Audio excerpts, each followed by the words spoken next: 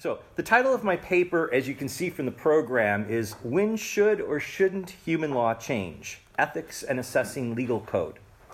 I have two parts to my paper, but when I was rereading it this morning, I realized that I have one part that stands on its own, and then the second part has two parts to it. So there's a part one of part two and a part two of part two. And if that sounds familiar, it's not meant to be, but in any case, it's just how this works out. In any case, part one is a short reflection on a short answer to the question of my paper of when should a law change. And the second part, both part one of part two and part two of part two, is the lengthier answer of when should a law change. This is, as usual, a shorter version of a paper that will hopefully be published, and which is even still part of a longer work in progress on human law and natural law. I want to acknowledge or warn you that of the four papers today, this is the one least breaking new ground. Rather, the long section of my paper seeks to parse Thomas Aquinas' four criteria of a binding law, which to me seems suitable to answer the question of when should or shouldn't human law change. But the reason for parsing these four criteria is they're overlooked today. Using the four criteria of a binding law or a just law as a simple thesis, a law should change whenever that law fails one of the four criteria. Now, it may, as just as a side note, I don't cover it in my paper today, but hopefully cover it in the published paper, just a point on the development of a just law. Because I'm going to go through the four criteria and see how laws can fail in any of those four criteria. But what about just law? Can just law develop? A legal code may meet all four parts of St. Thomas's criteria and be a just law, but still be suitable for change or development in order to be more excellent. And this centers principally on Thomas's second criterion of a binding law related to the common good. A just law may change when it can better serve the common good than the current law. We can debate whether it needs to change, whether it must change, but a just law can develop in this way. So in the published paper, I'm going to work on that a little bit more. So in this manner, ethics is essential for assessing whether a just law should develop to be more excellent.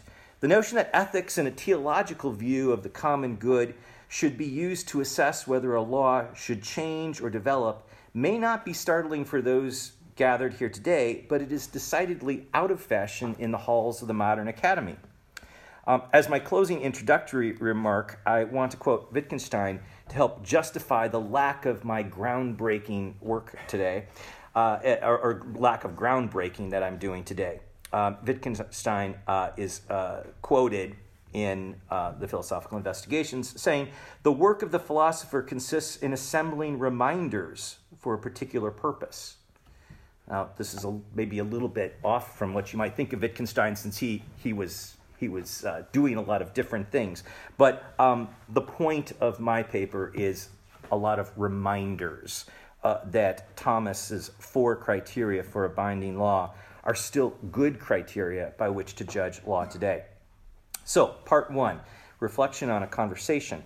When I happened to mention this paper to a colleague of mine in the States, I summarized the title a bit more succinctly than what's on the flyer. I called it, When Should a Law Change?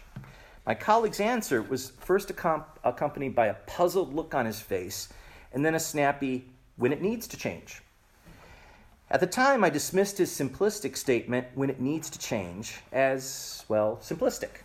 After writing this paper, I'm not so sure anymore, and when it needs to change might not be all that bad of an answer to when should a law change, though there need to be a number of assumptions loaded in to back up that statement when it needs to change. Most importantly, what are the grounds for needs, and what is assumed the law will change to? When this man answered me, when it needs to change, surely he had some criteria in his head, so I will speculate just a little bit that he was thinking broadly that when it needs to change is the condition that a law is no longer just or has consequences that lead to injustice. The notion of justice was somewhere running around in the background of his answer. And if I'm right, then I'm still with him at this point in my speculation. I would agree, broadly speaking, with justice as a criterion for when a law should change, but we would need to go still deeper as to whether he and I agreed on what justice is. Now, since this man is a law professor in the United States, it's more likely than not that his conception of justice diverges from mine and is wholly consequentialist, which is the general view of legal theory in the U.S. right now. That his notion of justice is based on a soft instrumentalist view of law, such that the purpose of law is to move society whenever there is an opportunity to negate classes, enough political willpower to attempt to achieve equality of outcome, and a political opening to push society and individuals into a social state of what I see as bland sameness. I suppose I'm using this poor fellow as a bit of a straw man for the state of legal theory, at least in the United States today, but I think it is fairly typical, where law is an instrument, and when it needs to change, it's because you want to use that instrument for some end. Now, we were going to talk today, and we've been talking all along today about law as an end, but by here, this is a short-term view of an end, not a longer-term view of an end, and not a view connected to the common good, which is what Thomas will do. This view of this instrumentalist view is a notion of justice that the modern project, in my view, has adapted and it has pushed to something like everyone should be the same, or an even more pernicious, everyone should be like me. If my little speculation of what this person's conception of justice is, and to the extent it is becoming the mainstream of the legal academy and latently simmering in the culture, then while I may agree on the surface with his answer when it needs to change, when should a law change, when it needs to change, we have radically different notion of when it needs to change and what a law should change to. Among law faculties and lawgivers, we are very far away today, in my view, from a notion of justice that we might talk about here in an Aquinas colloquium as justice as right relations among persons that balances both the means of achieving right relations as well as the outcome of relations, all with an eye to an end, human flourishing in keeping with who we are as humans, rather than who an elite of intellectuals think we should be as humans. The ethics of law, the anthropology of law, and even the metaphysics of law is such today that assessing legal code has gone off its moorings to be used as just an instrument of a certain view of justice that exemplifies short-range thinking and materialism rather than law as a means to virtue, deep happiness, and friendship. Ultimately, I think Thomas does view law as a type of instrument to get to an end, but the end that he's looking at is much deeper and it's further out and it's broadly speaking in tune with human nature. This reflection on the conversation with my colleague helped me realize that the project of this paper was simpler than I originally planned, and that Thomas has supplied the premises upon which when it needs to change, when does law need to change? When it needs to change, is based on the criteria which the rest of my paper will recall for you. So part 2, using Thomas's criteria. Now, in this section, I must let you know that in discussing the conversation I just had with my colleague, which I'm going to keep going back to and hopefully make clearer, I have brought you fairly deep into a forest of words and definitions. To get to Thomas's criteria, we're going to need to pass through this forest of words and stay in it a while before we see any clearing. But then again, legal code is about words and definitions. And the title of my paper involves legal code. So as I'll say in a few moments, there's law that is unwritten, but I want to focus on legal code. Legal code is about words and definitions. Much of what lawyers do who work in the arena of code is toil with seeking out definitions for the words in a code, and then if there is no definition, seeking out other means of deciphering what a word in a code means. So, a brief point on words and law. Before we consider whether a law needs to change, we need to understand the words of a law. If we can't know what a law means, then we can't really tell whether it needs to change, or maybe in and of itself, if we can't understand what a law means, then maybe that simply says on its face it needs to change. In an ordinary law, we sometimes do not know what the law means until the state enforces it. It will become more evident as I string together the thoughts of this paper that I would argue that is an inappropriate law. That's not a binding law. It's not a just law if the only way we know what the law means is when the state enforces it. We need to understand the meaning of a legal code in order for that law to be binding on us and for that law to be just.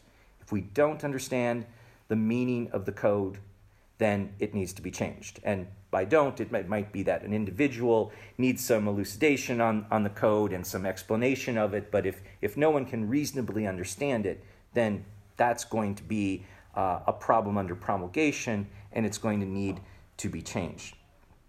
But I'm getting ahead of myself a little bit, and I'm starting to talk about some of the criteria for when a law should change. Before we get there, we need to retrace our steps and go back to the first steps in the Forest of Words. I have been, for the past 15 minutes now, referencing law. What do I mean by law? Well, I'll go back 5,000 miles into the Forest of Words to the state of California. The state of California has a definition of law in its laws. The definition of law in California is, law is a solemn expression of the will of the supreme power of the state. I'll read that again in case you missed it. Law is a solemn expression of the will of the supreme power of the state. Okay, I see Professor Carroll back there, who teaches a lot in Beijing. I don't even know if in Beijing they would be as bold to say that this is what law means. They are certainly committed to the rule of law. You see it everywhere in China. Interesting. Yeah. Very good. Well, needless to say, this notion that law is a supreme expression of the will of the supreme power of the state is not a definition I will adopt. I'll adopt Thomas's definition of a law, which Father Richard described earlier, and also emphasize what he noted, that it's an ordinance of reason for the common good, made by him who by the individual who has the care of the community and promulgated. This definition of Thomas does convey that there is a type of force to law. There's no question that the state of California's definition of law has force behind it. Thomas certainly sees law as something in society that has force. But importantly, Thomas states that law is an ordinance of reason. An ordinance of reason, not the expression of the will of the power of the state. Law as defined by the state of California is positivism in the extreme, not only connecting law to merely the whim of the state, but connecting it to the power or force of the state. What's more, it describes will, something unique to humans, to the state. So law is an expression of the will of the state. If you were responsible for a government with that definition of law, as I just described, then the answer to the question, when does law need to change, might well be a tautology. When does law need to change? When it changes. Whenever the state changes it. The fact that the state changed the law is evident that it needed to change, and apparently whatever a law says, it need not change until the state changes it. The law itself is void. Its justification is backed solely by that force or will of the state. Nothing deeper need to be said in a California concept of law about the criteria or goals of a law. Nothing need to be said about when does a law need to be changed. No antecedent injustice as a precursor to change in law. Simply the will of the state answers the question of when a law should be changed, and the action of the state grounds the change in law as sufficient for justice. So, when I ask the question of when does law need to change, for the rest of my paper, I will not be referencing the supreme power of the state as the mover of change, referring back to reason and the common good, and as we'll see in a few moments, the two other criteria that Thomas sets out. It strikes me that the state of California's curious definition of the word law is, aside from being a little bit creepy, it suggests law is only a manifestation of the state, that law starts and stops with the state. In my title, I refer to code, so we must go deeper into this forest of words and look at the term code. I mean here written law, or law that is easily written down. I'll explain what I mean in a moment by easily written down code. A code might be what we think of when we think of laws promulgated by the state, the most usual notion of law, a dictate of the state which commands a passenger in an automobile must restrain himself with a seatbelt. Okay, a command written down. We clearly understand what it means. And I mean legal code as any binding rule which enjoins an action or induces a person to do good. So I think that Thomas, although as he's talking about human law, he's not just talking about law of the state. He's also talking about binding rules in communities and societies that are less than the state. So households, colleges, universities, these rules and the binding nature, the morally binding nature of these rules are applicable. It might be a rule of the university. So a legal code might be something that the university has, such as a student's written work must be original and not copied from another source without referencing the originating work. Or a good local rule of the Bodleian Library. All library card holders here at Oxford must read out loud a statement, the reader's oath, their understanding of the rules of the use of the library.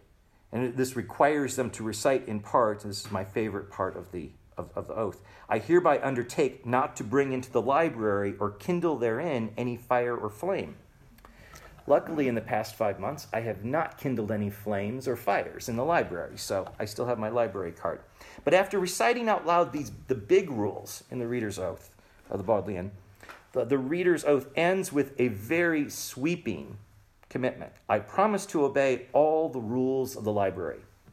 I confess I do not know where all the rules of the library are, but I am sure they are somewhere written down, even if they're not easily understood. So the point here is that they're somewhere, and I'm going to give good faith to the library system here at the university that I can find them if I want them. So I'm not arguing that the library rules are unjust. My point is that those rules of the library are a type of human law. They're a type of binding rule, morally binding rule on us. They are legal code as I described in this paper, and are subject to the criteria of what I will discuss and Thomas's 4 criteria of binding law. Code might also be the rule of a local community. I've no doubt here at Blackfriars, the Dominicans have some rules. Do you have some rules? I'm sure you have plenty of rules, yes. There may also be a household or family rule, such as do your homework before you watch television.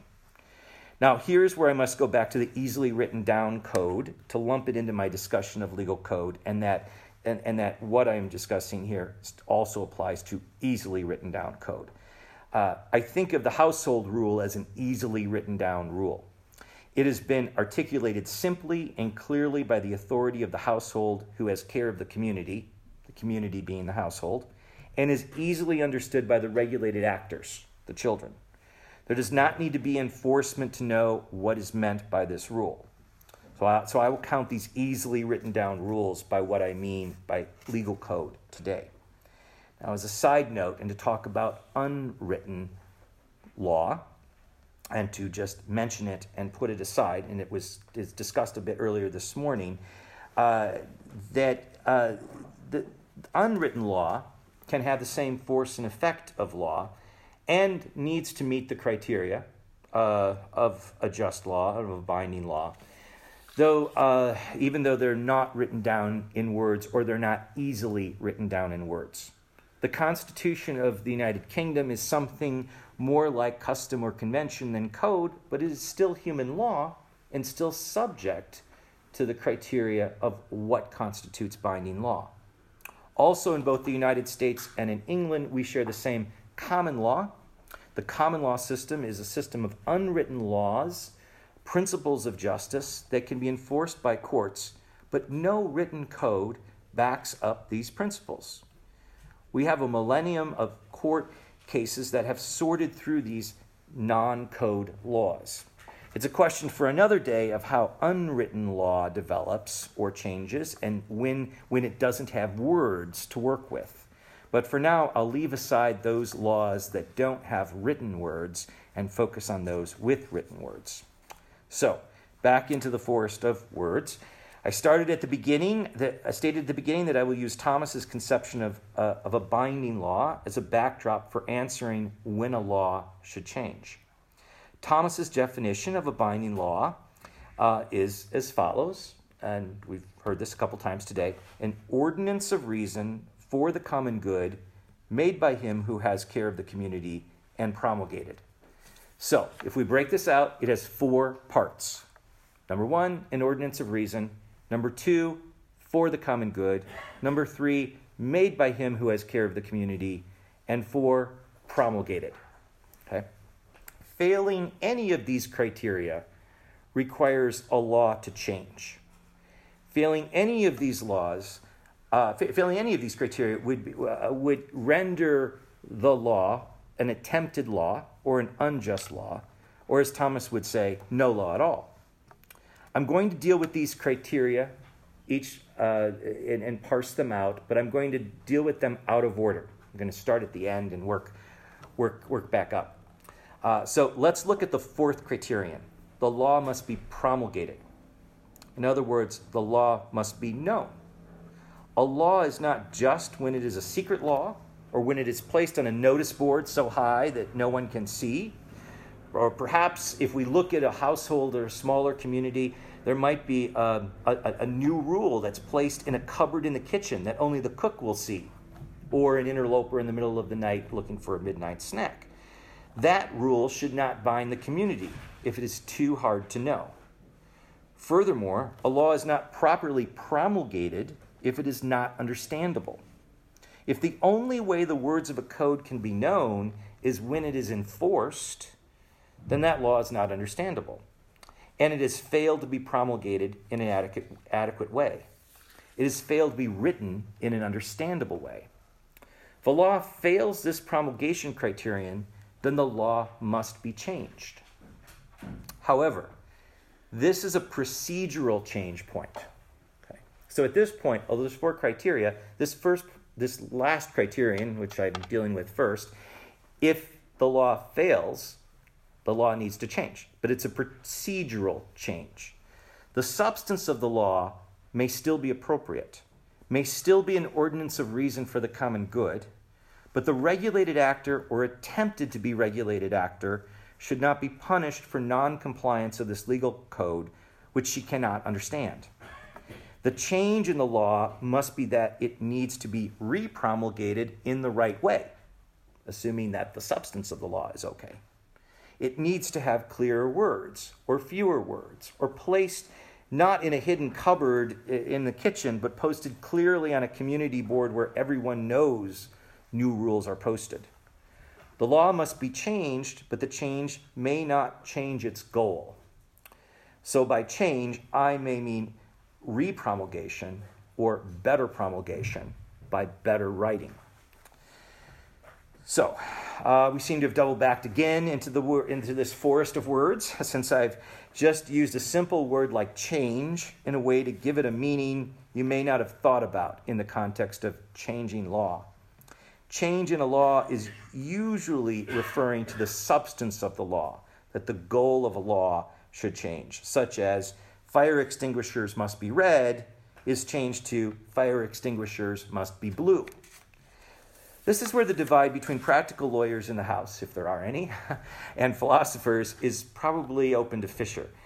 The practical lawyers might be saying, good grief, he's going to dwell on what the word change means, while the philosophers are probably saying, good grief, he's going to dwell on what the word change means, and no one knows what the word change means except I. So in any case, since I live somewhere in the middle of a practical lawyer and a philosopher, I will adopt, in the context of legal discourse, a very simple definition of change that will probably leave no one happy, but I think will suit us for the next 20 minutes. Change is when X becomes Y, but in legal discourse, there are two types of ways X becomes Y. Change in law is either substantive or procedural. A substantive change in law is when the command changes so that fire extinguishers must all now be blue rather than red, while a procedural change will keep the command that a fire extinguisher be red, but the rule's posture by which the command becomes binding changes. It is formally promulgated and public notice received rather than some type of hidden law. Okay. Thomas's third criteria, working backwards, is that the law be made by someone who has care for the community. Again, this is a procedural matter, though an important one often overlooked. So I think of the four, number 3, number 4 are focused on procedural matters in the law. And as we'll see in a moment, number 1 and number 2 will be focused on substantive matters in the law. An easy example of this particular criterion, that the law be made by someone who has care for the community, may be here in the aula, which is the main classroom at Blackfriars.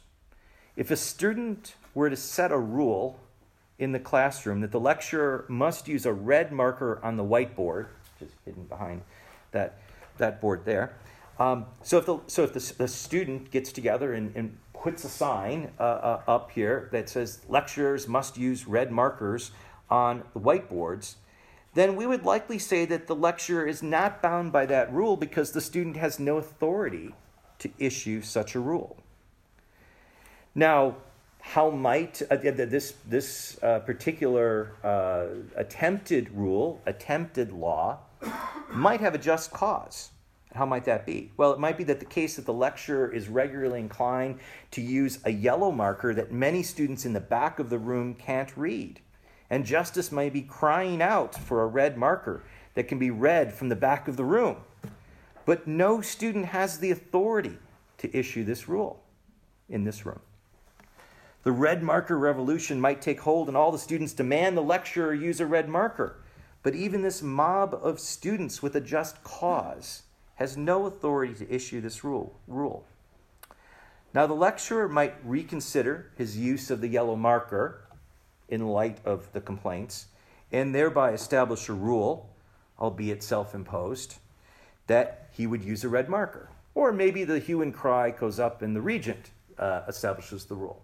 Or since the regent isn't here, the vice-regent might establish the rule that the red marker would be used. Then the red marker revolution could be attempted could have attempted a law in the classroom that has the appearance of law, but it not be law because the students have no authority to make that law. It may have a good aim and substance, but the red marker rule is not a binding rule on the lecturer until whoever has the care of the community in this classroom promulgates that rule. Consequently, having the right authority change a law is a necessary procedural change in the law to accord with Thomas's 4 criteria and this particular third criterion. So, If a written rule is promulgated by someone who has no authority to promulgate, who is not in the position of having care of the community, then the law should change. Procedurally change. It might still, the substance of it might still be saved. If you indulge me a few moments to ponder the need for a change in the law in the United States, I will go back to what I opened with and to the extreme and go into the hyper-technical regulations that I work in the United States. But I won't bore you too much with some of their technicalities. So the area that I work in regulations deals with the U.S. healthcare system, particularly the reimbursement of healthcare services during clinical trials and biomedical research. So it's super specialized in that area. Contrary to what you may have heard, the U.S. government is heavily involved in the healthcare system. Since 1965, the federal government has paid for 1/3 to 1/2 of all U.S. healthcare. Currently, it pays 1/2 of all payments to hospitals and physicians, constituting over $1.2 trillion per year, approximately 900 billion pounds per year, that the federal government pays to hospitals and physicians in the United States. Now, all of this money comes with laws which must be complied with in order to receive the law. And here is the kicker. The cumulative total of these laws in order to receive federal payments by hospitals and physicians are over 200,000 pages in their volume. So without going into great detail, and I probably do not need to engage in a long argument to convince you that many hospitals and physicians find it impossible to comply with 200 pages of complex laws. Inside those laws, some of them are clear, and some of them are not so clear. I'd argue many of them are not so clear. But I would propose that in this instance, we can't look at an individual law, but we must look at the body of laws which the regulated actor must comply with. This body of laws is not readable by the regulated actor. It's not even readable by the regulator, and is therefore not adequately promulgated. It is a blur of confusion. This body may fail also other criteria of Thomas's, but at a minimum, I want to go back to the fourth criterion. It is not promulgated in a way that the actor can know what the law as a body is. This body of law needs to change. Now, I'm not saying that the substance of these regulations need to change, but I will leave it simply that it seems to me that this body of law needs to be simplified, more accessible in its words and how it's written. It needs to be repromulgated in order to meet that fourth criterion. But there is a deeper issue with this body of law related to the U.S. healthcare system, which goes to the third criterion. What the $1.2 trillion pay for is greatly argued and debated and not always clear. But when a healthcare provider seeks reimbursement, if they're seeking for reimbursement from the federal government for something that the rule does not cover, or they're not supposed to ask for money for this, they're subject to enormous penalties. 85% of what is paid or reimbursed by the federal healthcare programs, particularly the Medicare program, which is the program that covers healthcare for individuals who are 65 and older, 85% of what it pays for is decided by private companies that have contracts with the federal government to administer the funds. In 1965, when Congress designed Medicare and promulgated it, it specifically delegated the authority to pay out and to pay hospitals and physicians to private companies who would have contracts with the federal government to administer the federal funds. Now, my problem, and the problem that I see in the third criterion, is not that there are private companies administering the funds, the government funds, but that the private companies are allowed to promulgate regulations that are enforced as law. So, in 1965, if we go back to 1965, Congress establishes this new program. The federal government does not have the ability to administer the program or pay out the claims, so it contracts with private companies to do this.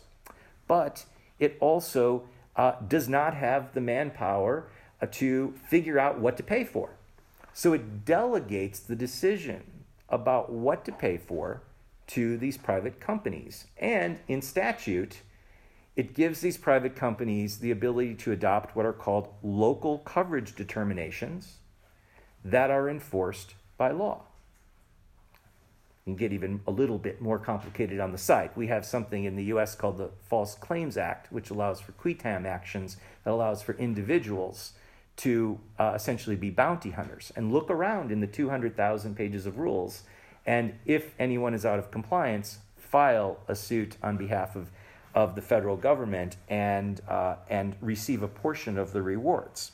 So these private companies are able to make law, which is enforced by the state or enforced by qui tam relators.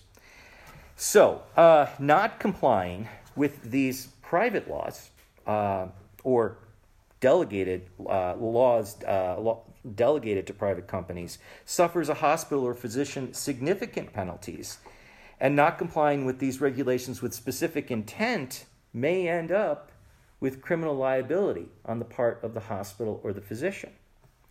These private companies have not gone rogue because they promulgate these regulations with the cover of authority of Congress.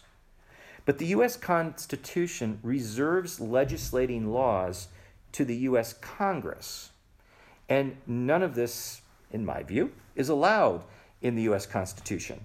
With minor exceptions, the president can issue laws on his own authority under Article 2 of the U.S. Constitution, but otherwise, legislation is reserved exclusively to Congress. It certainly does, the Constitution, again, my reading, I don't think it's a controversial reading, it does not delegate to private companies or private citizens the ability to make law on behalf of the United States. It strikes me that a private company cannot act as the alter ego of the state if the written Constitution does not allow such a thing. Accordingly, these local coverage determinations, which put many regulated actors at risk if they are not complied with, are an example of law that should be changed, even if what is appropriately adopted by Congress or the appropriate regulating agency is the same rule that the private companies have adopted. The substance might be the same, but these rules have not been they've not been promulgated by someone who has care of the community. So back to my framing question: when should a law be changed? When the attempted law is not properly promulgated. When should a law change? When the attempted law is issued by someone who does not have care of the community. Okay, so I've taken care of the last two criteria. I'll go back up to the first two criteria for the last 10 to 15 minutes. So, with the first two criteria, law is an ordinance of reason for the common good. It's very difficult to tease these out as two distinct criteria, unlike the third and fourth.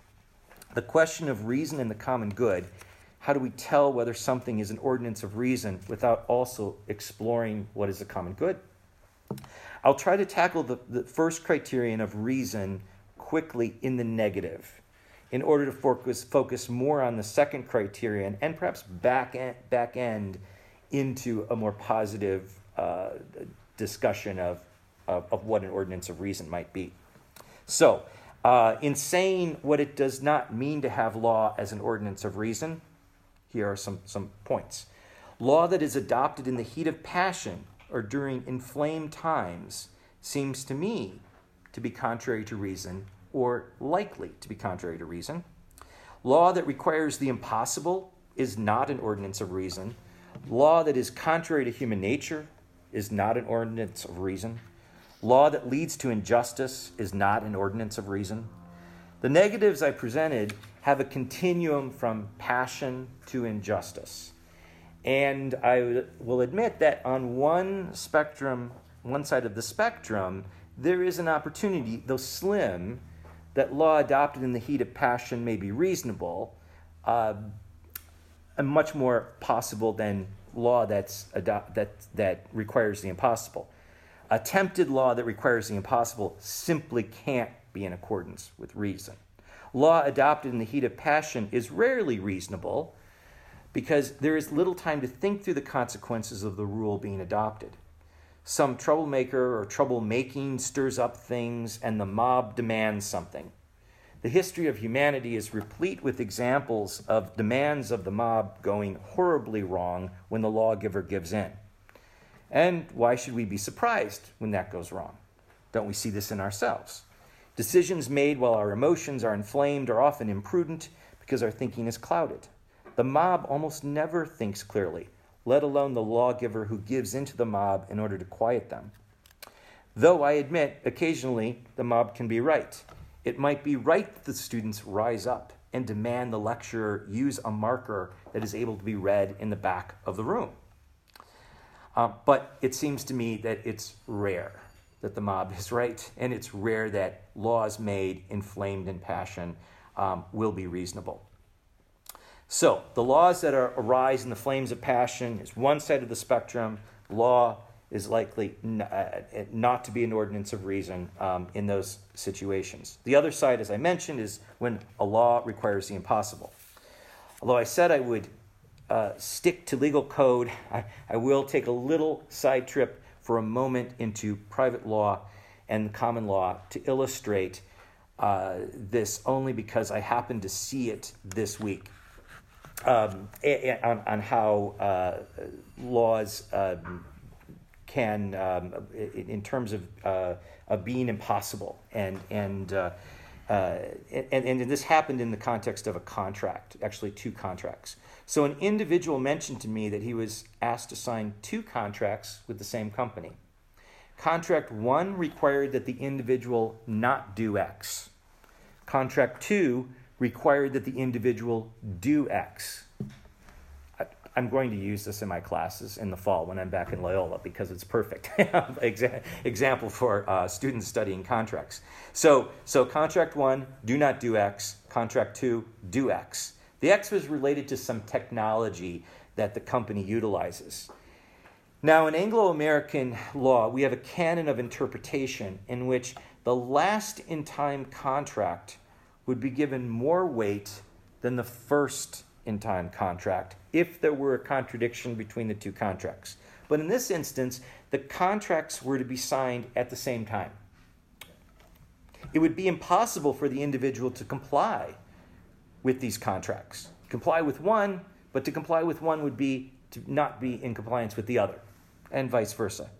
Now, fortunately, the issue was quickly resolved when the company realized the mistake and simply deleted the clause from the first contract and left the clause from the second contract to be the ruling clause.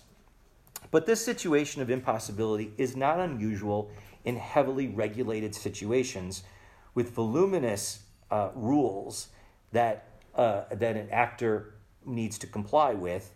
And it's simply not uncommon for those of us who work in regulations to come across regulations that contradict each other. Or also when two distinct authorities regulate something differently and the laws are given equal weight. What do you do? So in the arena of biomedical research that I work in the United States, there are multiple regulating agencies, multiple regulatory schemes that regulate biomedical research and human subject research. Those regulating agencies sometimes disagree with each other and they regulate the same act in different ways. And things have to be resolved. Or the regulated actor has to choose which law they're going to comply with. Which agency are they most worried about? It's a real quandary. Back to my question, as I've explored this with the impossibility in this criterion. So when does a law need to change? When it is not an ordinance of reason. This can be talked about in many ways. As I said, it's substituting the various ways of thinking about what is not an ordinance of reason, something that is impossible to do, something that is contrary to human nature. And I do think there's quite a bit to do and explore on laws that may require someone to do something contrary to human nature or to set up conditions which induce society to contravene human nature. But we're wandering back into the forest of words again, since we would need to define human nature. And luckily the clock is ticking away fast, and I don't have time to define human nature, and we'll set that aside. So I can get to the last criterion, which is actually Thomas's second criterion. A just law must be for the common good, or a binding law must be for the common good, an ordinance of reason for the common good. When should a law be changed? When it is not in accordance with the common good. What is the common good? Well, what does Thomas mean by the common good? St. Thomas, to my knowledge, does not have a succinct definition of the common good, but I'm very happy to be contradicted on that. Even though he uses the term common good very freely in multiple parts of his work, not just in the Treatise of Law. There are a couple of ways to think of the common good, and Thomas, in the Treatise on Law, does think of the common good in a negative way of, well, what is not the common good? The common good is not law that is made for the particular benefit of individuals. So if a law is only going to benefit an individual, that's not a law for the common good. It's not going to meet the second criterion. However, I think, and I'm not going to say that it's a consensus because the room of Thomists that are here will erupt, that there's any consensus over how to characterize Thomas's conception of the common good. But I'll simply say, in a very simplistic way, that Thomas means by the common good the totality of goods that allow human flourishing. The common good is a teleological notion for Thomas. It is an end. And it's a much deeper, further end than the instrumentalist short-term end that I talked about at the beginning of my paper. So, indeed, buried in the second criterion of 4 is the end of law, the common good. The common good needs to be set out, as I mentioned, much more deeply than I can do here in the last few minutes. It's a term that's bandied about and broadly means quite different things to different people. It's a word that at first blush we think we all know, but then evaporates in a few seconds of reflection. It's also a word that's, in my view, greatly misused today. Last year, Robert Reich, the former Secretary of Labor in the United States, wrote a book called The Common Good. And he explores his conception of the common good. Here is Secretary Reich's definition of the common good. Quote, "The common good consists of our shared values about what we owe one another as citizens who are bound together in the same society." I'll read that again. I apologize, I don't have a handout for this. The common good consists of our shared values about what we owe one another as citizens who are bound together in the same society. It's interesting that he anchors the common good in duties as I read this. Shared values about what we owe one another as citizens. It's very duty-oriented, but it has no end, as far as I can tell. And in reading his book, I can't find an end, other than some politically correct, short-term goals that the law would be used as an instrument. So it's very duty-oriented. It doesn't have an end, but it's a duty to do what? Whatever it is we owe each other as citizens. And he uses this term very carefully, as citizens, what we owe each other as citizens. What about non-citizens?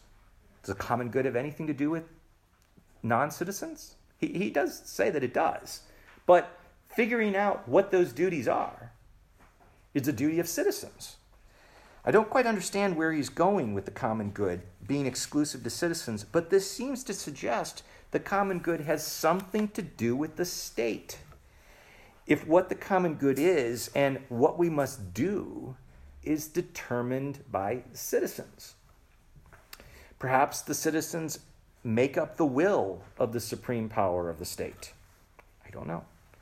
Now, as a Rhodes Scholar, Secretary Reich received an MPhil from University College and not Blackfriars. So you're not no one's here responsible for this book.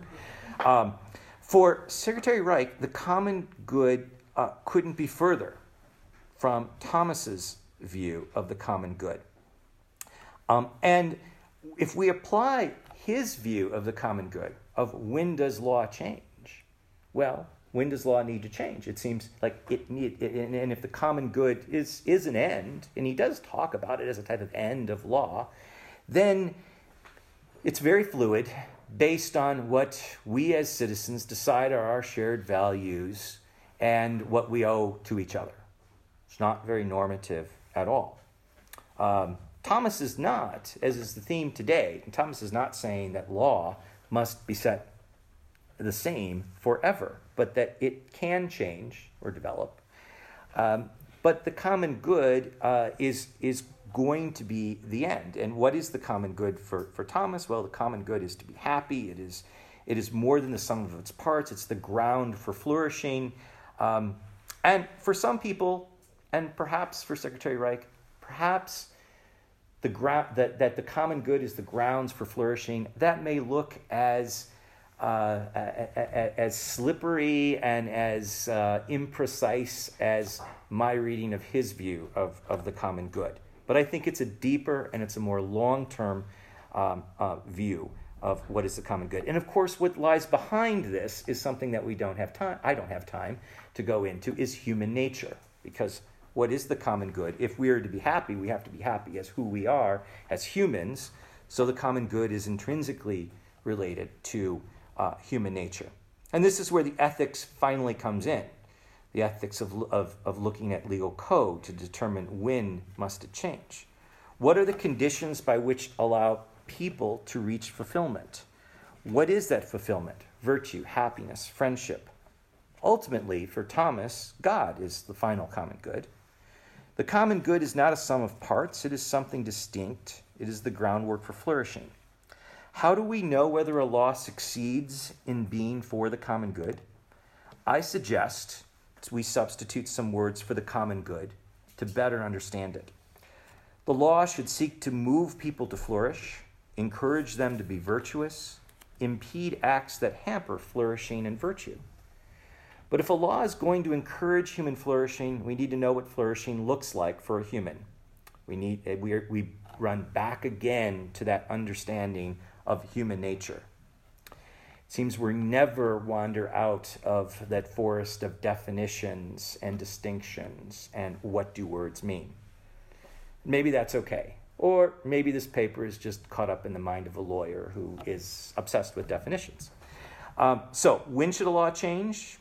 In this fourth criterion, when it is not in accord with human nature, I would say, is also a substitute for when it is not in accord with the common good, when it impedes human flourishing, when it distorts friendship.